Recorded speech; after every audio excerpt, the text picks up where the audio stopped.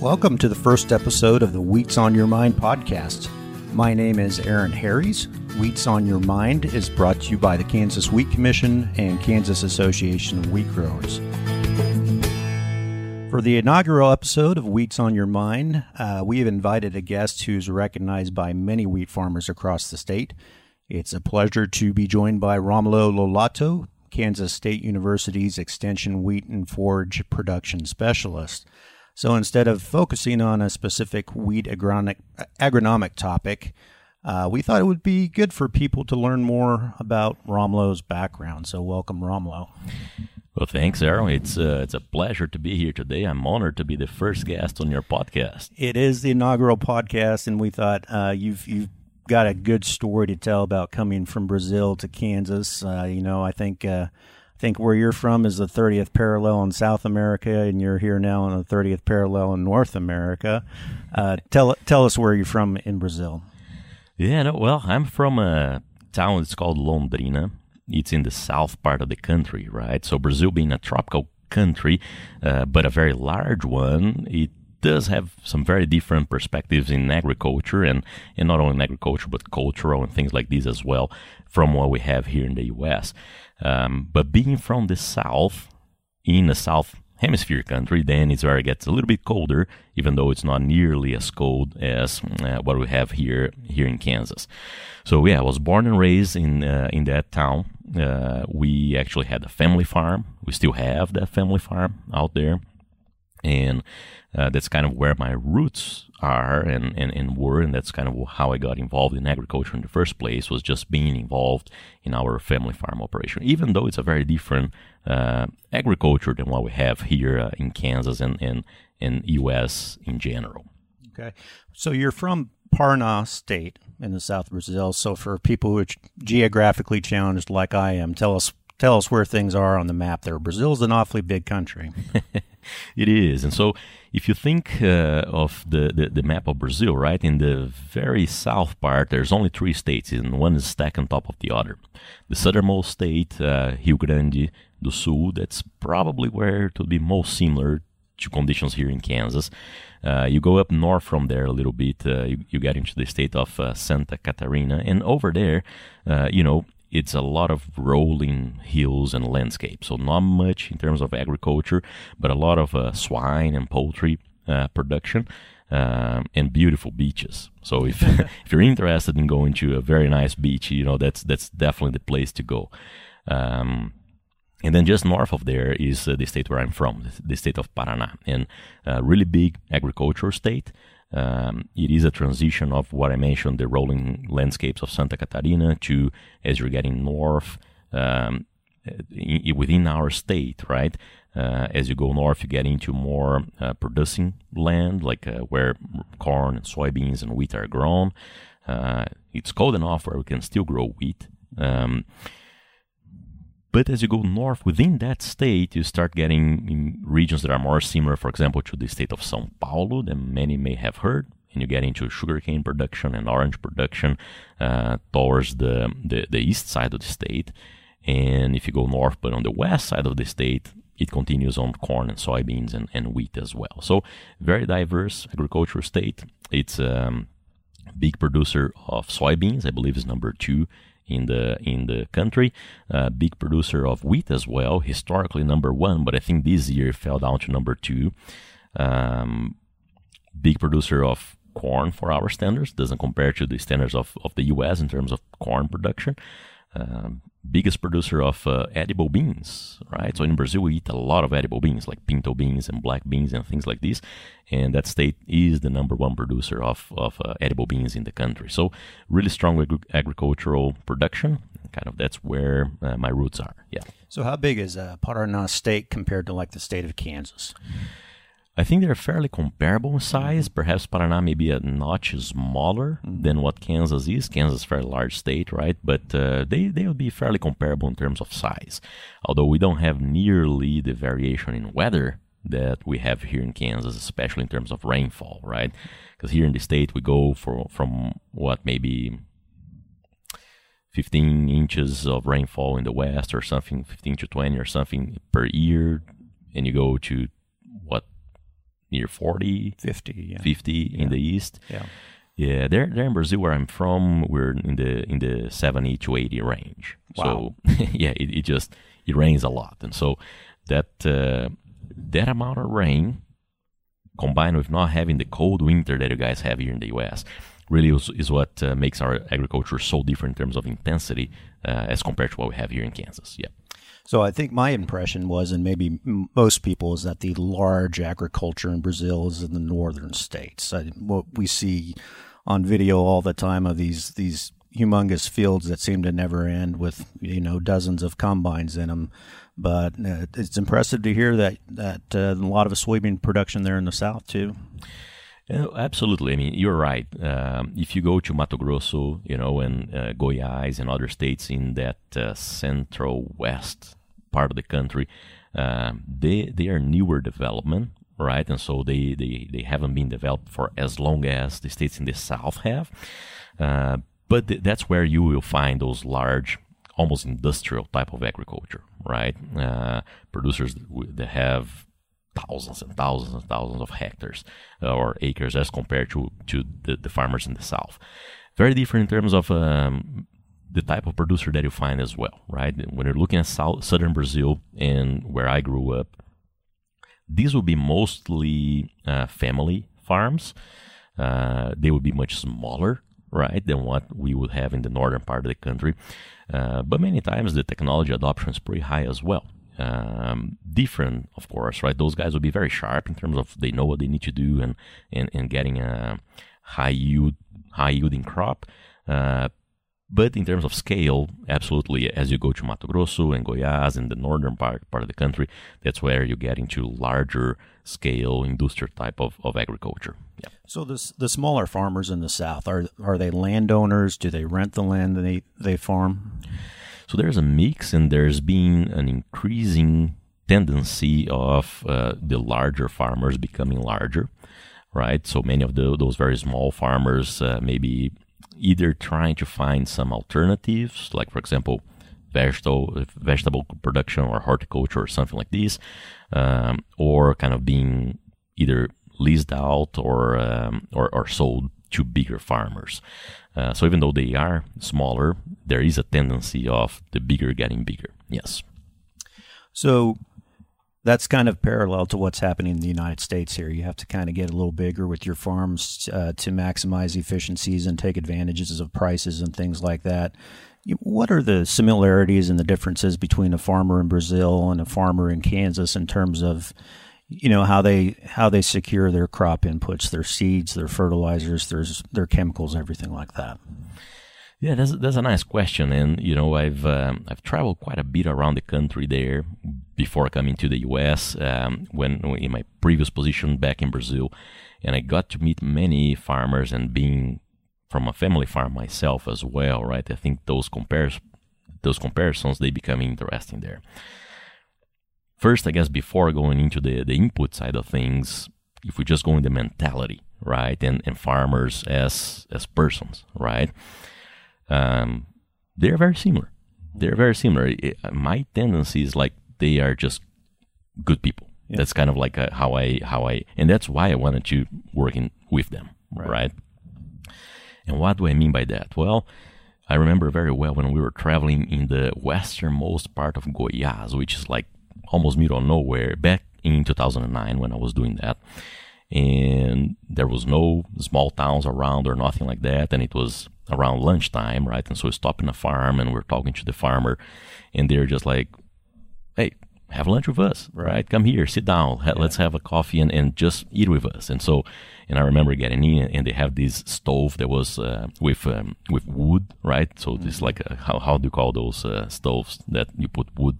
Wood stove. Wood stove. I mean, yeah, wood stove. Yeah. Yeah, and those big iron pans and just like delicious food, as good as it gets, right? Just being made right there. And so that's the picture that I have in my mind of when they ask me, how's a farmer like? It's like that. You're talking and they're helping you answer whatever question you have about their operation and things like this. Just open people, and then they just invite you to sit down and have lunch with them like that. And that's been the experience that I have had here in Kansas as well. Sure. I travel a lot. I get to sleep in a lot of hotels and motels many times as well around the state. And I have had numerous farmers just say, hey, I've got an extra bedroom. If you need some place to sleep, just let me know when you're around here, and we'll be happy to have you. So just very welcoming people like that. And so that's a big similarity that I see in farmers in general, just here and there. It's just great people. Yeah, great. So yeah, let's back up a little bit and back in time. We'll test your memory here. So when you were a kid, I mean, what was your daily life on the farm? What was your responsibility when you were a younger person? Well, now that may be where there's a big difference. And so let me get over that a little bit, right? In that here, it's when you say you're from a farm and things like these, you're actually waking up every day in that farm and helping everyday operations, right? That's kind of what a farm kid is here. In Brazil, it's a little bit of a different reality in terms that usually the landowners, they usually don't live on the farm, right? You usually have hired help who lives on the farm and is there doing the everyday operation. And like growing up, both of my parents worked, right? My mom, she was a dentist there, and my dad, he was a researcher working with edible beans and kind of like an agronomist for edible beans, an extension guy. And so we actually lived in a city that was about 1 hour away from the farm. But every single weekend, we would spend, my father and I, my dad and I, we would go to the farm and spend there, right? So we were we were running all the fields and doing very detailed scouting, and that's kind of where I learned the importance of being there and looking at it. But kind of when it came to, okay, this is what we need to, we were more managers, if that makes sense, right? So I learned the boots on the ground for him because even though he was a manager of the farm, he knew the importance of being there and looking at your crop. So we were not just looking from the road at 60 miles per hour, right? Right. But we were actually just like spending full weekends just scouting the crop, every single field that we had.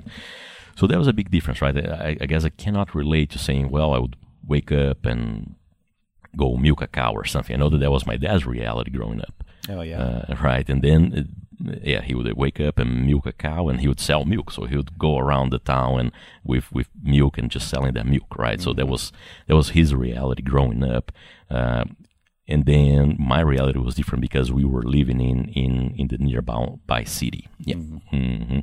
Well, you just tugged on a heartstring there because I grew up on a dairy, but I imagine it was a little bit different for your dad. So he was actually taking milk into town, going around selling to businesses. Is that what he was doing? Yep. He was proud that he started working at 7 years of age. Wow. Yeah, doing that, right?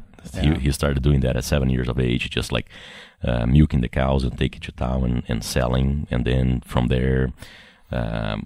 He just continued working through. So he could have retired quite early, but he just wasn't mentally ready to retire because he just loved what he was doing later in life. Yeah. Yeah. Well, let's talk more about your dad. I met your dad the first year you were in Kansas. You had been hired at Kansas State, and I think you've been here almost 7 years now. Yes. 7 years. 7 years.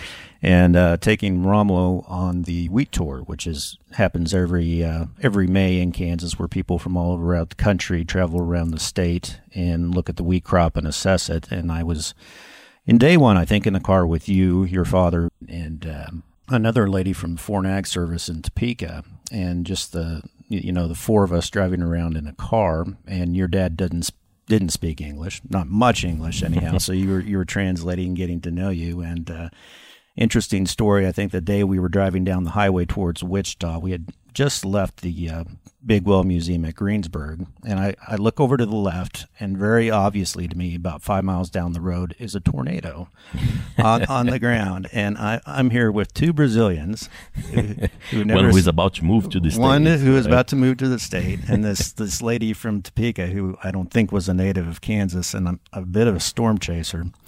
And I really, really wanted to go follow that tornado, Romulo, but I did not because your safety was priority. But that's a story is not necessarily related, but I got to know you and your dad that day and the relationship you had. So, I mean, tell us more about your dad, what he did for a living and how that influenced what you've become today. Yeah, and I'll get there just in a second. But that day when we saw the tornado, that was the first time that we were seeing a tornado. Of course, right? Being from Brazil, we don't really have those. And probably if I would have translated what you said to my dad and let's go chase it, he would have jumped right in. Missed opportunity. But I probably just translated it saying that you didn't want to go. So that was the first tornado I've ever seen, by the way, too. So. Well, that's incredible. Yeah. Well, that showed me that life in Kansas would be exciting. Exactly. So. Right. Oh no, but my dad, he was a very hardworking guy. He was just like a guy of principle, and he, as I mentioned before, growing up on a farm and learning all those. All the principle that we learned by coming from that background, right? And started working at such a young age. And my granddad, he had not only the farm, but he also had a factory of pasta, right? Yeah. So when my dad became a little bit older, he started working there as well. Just like started cleaning things, cleaning the factory, and from there he grew up until he was a manager of that factory. But he wanted to study agriculture. That was where his passion lied, right? And so he went out, and that was a funny story actually, because my granddad wanted him to be like an administrator, right? Businessman type. So he got his dad's money and went to study. But actually, he was studying to do agronomy because that's what he really liked, right? Yeah. So he was, okay, well, he pay for school, and he went to study. But secretly, he was studying to do agronomy. Oh, his dad didn't know. His dad, no, he thought he was paying for a businessman to come out of there, and he actually paid for an agronomist, right? Wow. So back at that point in time, and his dad being a stubborn Italian as he was, that didn't go very well, but things fell in place, right? So he really he went and he studied agronomy in Rio de Janeiro in Brazil, so he couldn't ask for a nicer place to live. Nope. Right? And after that, my granddad, he had a farm that was just like was almost like a swamp. In a faraway part of the country, kind of in the middle of nowhere there in Brazil as well. And so in order to make amends, right, they agreed that my dad, now that he was an agronomist, he would go there and make that farm work. Because that point was just a swamp. Right. Right. And so my granddad said, okay, well, you're an agronomist, right? So now you go and you make that thing work, make money for me. And they agreed, okay, but when it's making money, I'm out of there. Right? Yeah. I'll go, I'll fix it for you, we make amends, and then when it's making money, we sell it, and I'm out of there. Okay, so that was the deal. So he went to live in the middle of nowhere, and based on what he was telling me, it was like there were those anacondas, Wow. Every now and then there was jaguars, and I mean, he wouldn't eat beef because it was so expensive, so he was eating any kind of wildlife that you can find. Wow. Armadillos and that type of stuff, right? that was his diet. So whenever he could get a hold of some steak, that was awesome for him, right? Wow. So he was saying, yeah, well, at that point in time, I was preferring to eat steak than deer meat or something like that, just because what he had every day was just wildlife. Wow.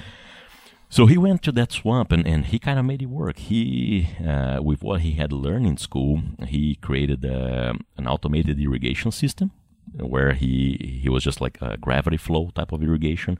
So he created all that system, and they started producing rice there. So it took him about a couple of years to do that. And after those 2 years, he said, well, things were beautiful, and it wasn't the swamp that it was before. Now it was actually a farm. But then I guess my granddad didn't keep his side of the bargain there. No. And he said, well, now he's making money. Why don't you stay there? Right? So there was another argument that they had, and that didn't go well with my dad at that point. And so he couldn't live there anymore. At that point in time, he and my mom, they were exchanging letters, right? There was no email or anything. There was no energy there. Did he meet her at school? They met through a friend, actually. Okay. Because my mom, she was living in a different, she was from Curitiba, which is the capital, right? And she's dating this guy. He's living in the middle of nowhere and writing her letters on the moonlight because they don't have energy, right? And so it was a nice story. They kept those letters, over 300 letters or something that they wrote each other. So it's a nice story. But he left there and he actually went to work for this job as an agricultural researcher and extension in dry beans. And that's in the city where I lived. And so he got married to my mom. They moved there. It's a very, very red soil in that part of the world. Kind of similar to what you have in Oklahoma there with very, very oxidized soils. And my mom, as a dentist, wearing white every day and coming from the capital, right? She said that she was crying every day in the beginning there because nothing was keep clean. But yeah, imagine. But they developed, and the city developed a lot, and they had a great life there. And so that's where he started his career as an agronomist and his career as a researcher working with edible beans. Okay, great. So your grandpa then, was he first generation in Brazil from Italy? He was, yeah, and actually he was married. My grandmother, she was Brazilian native.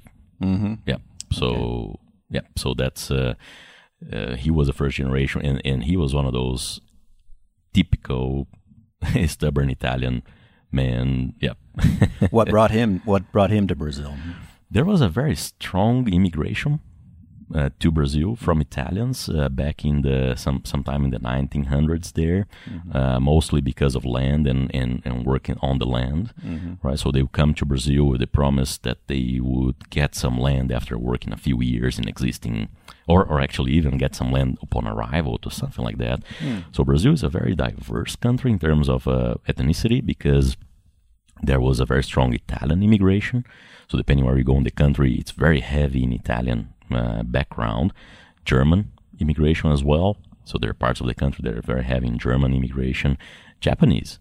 The city where I grew up is actually the capital of Japanese immigration in Brazil. So very, very diverse background and ethnicities in Brazil. And you're married to a lady named Giovanna, which seems very Italian to me. Exactly, yeah. So she as well. Yeah. So tell us more about, you refer to your dad working for Extension Service. Is it very similar to what we call extension here in the U.S.? No, it's actually quite different, I would say, in terms of where it comes from, right? Extension here in the U.S., mostly you have the land grant system, which is just like an amazing system, to put it that way, right? And how it started back in the 1860s there. It's just a beautiful story, and I wish we had something like that in Brazil. But the extension there, so here, right, just for folks if they are not 100% familiar with how it works, but every land grant institution, they have research that is supposed to meet local needs. Then they have teaching to make sure that we have students graduating from this region here. And you have the extension, which gets those research findings and bring into the communities. So it's all within the same institution, research, extension, and teaching. In Brazil, it's more separated, right? So you have institutions that do research, and actually my dad was in one of those. But his nature, he was an extension guy. He was just out there, and he was just telling things in a way that it was funny for growers to learn, and so his nature was an extension guy. So he was always making extension programs, whatever he was doing research as well. So he was a little bit of an outlier in that sense, that he was doing a lot more extension than probably he was getting credit for or he needed to. But extension in Brazil is done by a completely separate organ than the one doing research. And so there's a little bit of a gap there, right? Because in my program, I like to bring growers whatever we did that year. What did we learn this season? Yeah. Right? And so if I'm not doing that research, how can I actually answer those questions that growers had about that season? It's kind of a little bit hard. So it's a different system with separate systems doing each piece. Did you go with your dad to meetings? Did you watch him do his extension thing? Yeah, I went to a few. Yep, the ones that were more PG-13 because he was because he could go out there. So it was a little lively, huh? Yeah. So is that why you decided you wanted to be an agronomist, an extension person? How did you end up down the path you're on? That was a big influence, absolutely, yeah. So, as I mentioned before, just going down to the farm and every weekend and spending it with my dad and seeing how good of an agronomist he was. You could talk to him about mineral nutrition, and he had his knowledge there, plant physiology and plant ecology and whatever. He was just a very complete agronomist. So, that was inspiring to me to learn about that and trying to see how he was teaching that and maybe do something along those same lines. He tried to steer me away from that, of course. He helped me get, whenever I first got into college, he helped me get an internship in plant breeding, which I stayed there for my entire college degree, which was very, very enlightening. I think that he knew that breeders get paid more. So right. That's why he steered me in that direction. But I really enjoyed that. It was great for me to work with that. It was edible bean breeding. Now, what is interesting there is that edible beans, it has 3 seasons in the year where we're from. You have a wet season, a dry season, and a winter season. So in 1 year, you plant and harvest it 3 times. Wow. Right? So it's very, very intense. And I really enjoyed it. I learned a lot there, including that probably wasn't the career path that I was looking for. Right. I really enjoyed the agronomy side of things that uses varieties as a tool, but has many other tools as well. So that's kind of where I end up focusing. But definitely a big influence from just seeing him in his environment there and growing up learning from him. Well, that plant breeding background has to serve you well. I mean, in your current line of work, right? I mean, you know a little bit about how it works. Definitely does. I was on the applied side of the breeding, right? So I was evaluating lines that were about to be released, and I remember doing, I think that by the end of my undergrad, I was graduating with a thesis that we had over 25 experiments, which is huge for an undergraduate degree. Then coming, that really gave me a lot of background, and a lot of what I learned there, I used until today. So in a lot of the work that we do today, we still use the tools that I was learning back at that point in time. And that's what nice thing about research is that you're always learning, right? And you learn something new today and you say, okay, well, this can actually complement a lot of what I was doing before. And that's the beauty of doing research. It's always you're building on previous knowledge. Some days when you know now how complex wheat is, do you dream of going back to dry beans at all, or are you happy in the wheat world? Oh, I'm happy. I need to admit though that I know that there's quite a bit of dry beans grown in northwest Kansas now. Right. Yeah. And I have discussed with some of those growers before, and I've been very curious. But it's not like I need more things to do, so I haven't really delved. Yeah. I know what you do, and you do not need more things to do. So, Brazil, you've decided you're going this career path, kind of following in your father's footsteps, and you could have done that in Brazil, I imagine. So at what point did you consider and decide you wanted to pursue your education in the United States? So when I was going through college, right, in that 18 to 22-year-old time frame, I was just very adventurous, right? I was wanting to get to know the world. So at one point in time, I went to Argentina for a summer internship. And I got there, and they were like, "What are you doing here? It's time for you to be on the beach in Brazil," right? Because it was summer there. And so, well, I'm kind of like wanting to know a new place. And that was a very neat place. I was living in Salta. It's a city that is in the northwest part of Argentina, near Bolivia there, and it's very near the Andes as well. So that was a very nice experience. It was only 8 weeks, but every weekend I was traveling and getting to know things around, and during the week I was working there. Then my university had an exchange program that was a collaboration between the university where I was at and another university in Brazil with Oklahoma State University and the University of Arkansas here in the U.S. So it was a reciprocal exchange program, right? However many American students would go to Brazil is the same number of students who would come to the U.S. Okay. Partially paid for by the governments of both countries. And when I heard about that opportunity, that's really what I wanted to do. Right, it was an undergraduate exchange program, and so I studied. I got my TOEFL exam there that was required, and I was selected within my university to come here for that program. At that point in time, I was still with the mentality of doing my master's and PhD. I always wanted to do that, but in my head, that was going to happen in Brazil, right? So I come here, I come to Oklahoma State. I was working there as an undergraduate, and I had the chance to do a few different internships there with the different professors. Bill Round was one that I worked with for a while there. And I remember to this day I was taking a class that Jeff Edwards, who was the wheat specialist there, he went there and he taught one class out of that entire semester. It was about wheat production, obviously, right? And I just had so many questions because I had never heard of winter wheat. Wow, really? Yeah, I had never heard of winter wheat. I mean, we grew spring wheat in our farm, right? So I knew the basics for that, and I think I bugged him a lot because I kept asking questions because I wanted to understand the differences. Sure. And a few weeks later there, he meets me again, and we have a meeting, and he offers me a master's scholarship, right? So at that point in time, things started to change because when you see the magnitude of graduate school here, and when I mean magnitude, I mean resources, right? That a student has here in the U.S. versus there in Brazil, things start getting very different, right? Okay. For a bachelor's degree, I think it's I don't see those differences being as large, but for a master's degree and a PhD degree, where the more resources you have, you expand your research, you put it in more locations. If it's an applied trial, or you do more measurements, or it makes a big difference, right? And so I started considering that very seriously, but I still needed to go back home and graduate, right? I was still an undergrad student, and so I did that, and we have a mandatory internship that I worked in Cargill during about a year or so.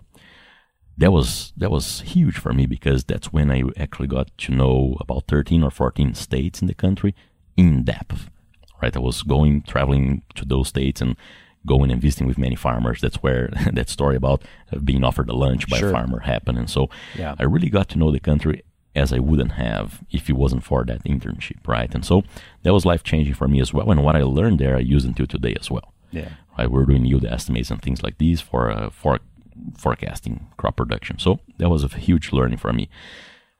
But at that point in time, I knew that I wanted to come back and do my master's, right? Just because the amount of resources that we have here, I wasn't sold in doing it on wheat or any other crop. I had the opportunity to do it on wheat, and I had been working most of my life either with soybeans or corn or wheat in the farm or dry beans in my internship there. And so either of those four, I'll be comfortable working with. And wheat is where the opportunity was, and that's how I kind of got back to grad school here and with that mentality of taking the most out of the resources that are available. What was your first impression? I mean, you come from Brazil, that exchange program to Oklahoma State. What was your first impressions of agriculture in the central U.S.?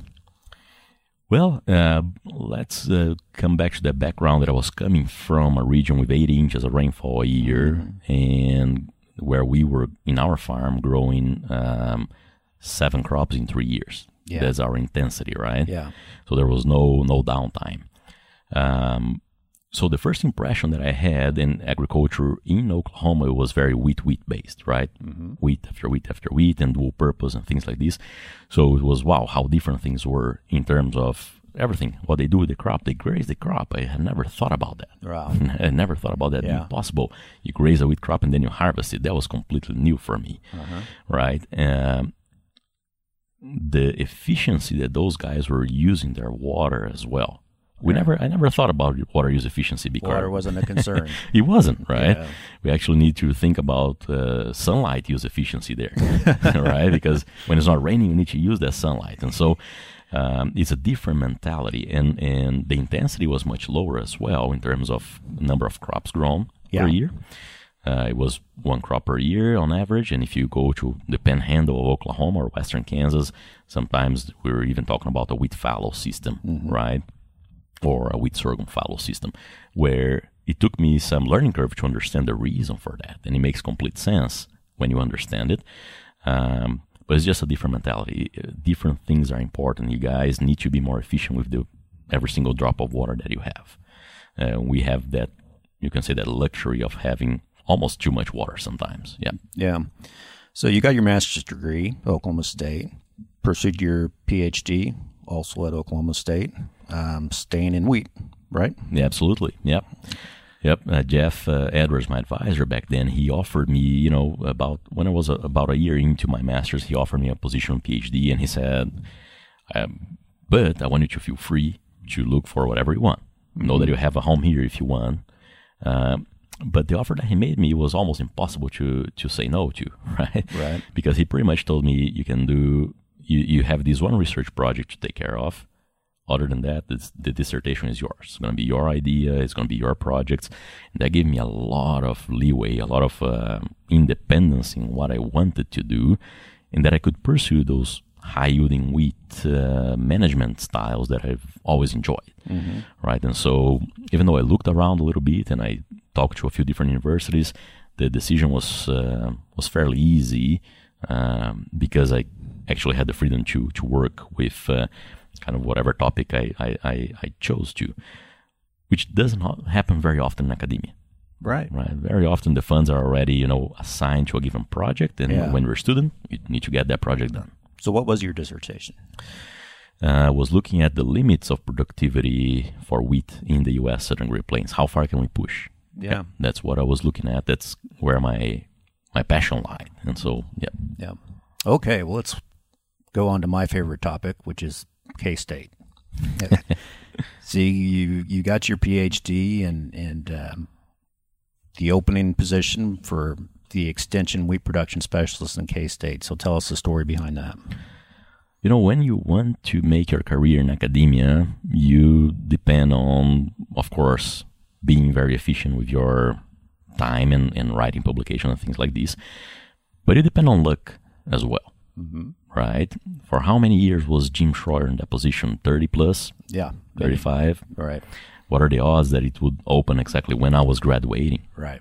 Right, and so you depend on luck. I always say this, you need to make sure that your hard work is done. Yeah. But you need to count a little bit on some serendipity as well. Sure. Right, and things just aligned. As I was in my last year, this position came open.